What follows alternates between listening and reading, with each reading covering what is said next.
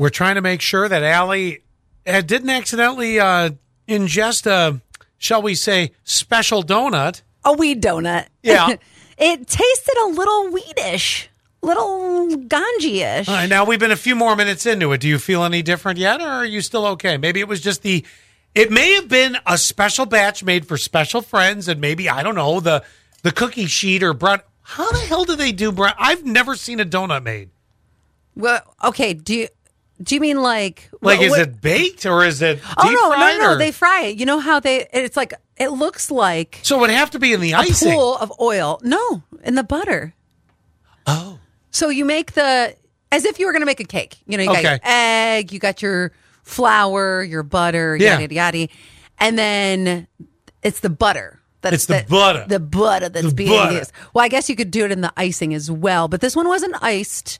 This one was just a blueberry donut. Okay. That had a little bit of an interesting flavor. But you still feeling all right at the moment? I am. 8553.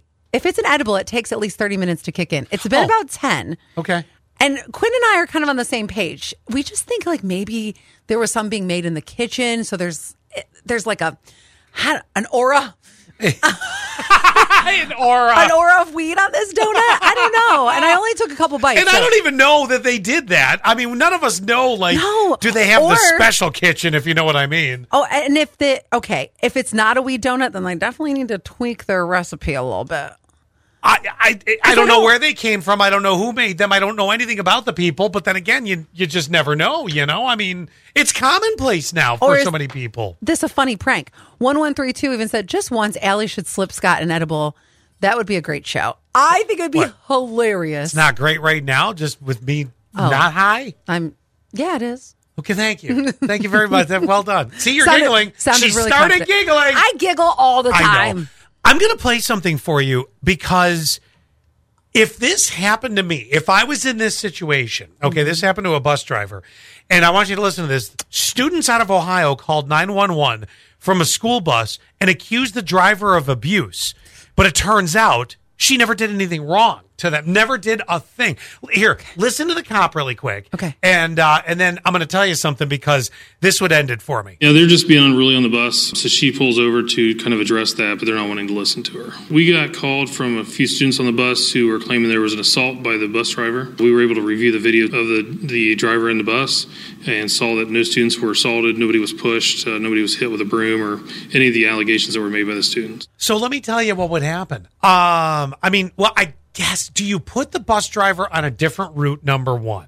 Yeah, I think you have to at that point. Because let's say they still want to work. And there has to be a punishment for the kids. Well, that's what I was going to say.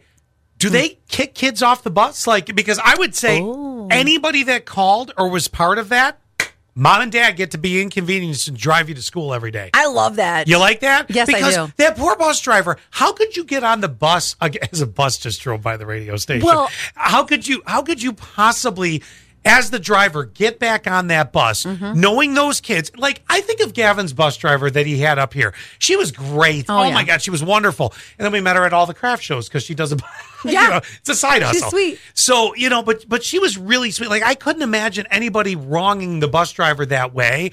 How could you, you'd be a way bigger person than me if you could keep the same route and look at those kids and almost have the forgiveness, because I wish that I was more forgiving. I wish I was a better person, but I couldn't do it. Now, call me strict over here, but I also think that there should be ISS, in-school suspension, because suspending a kid, talk about a 5-day vacation. Oh, yeah. No, out. I had to go to ISS once, and it's the worst. It's Saturday morning.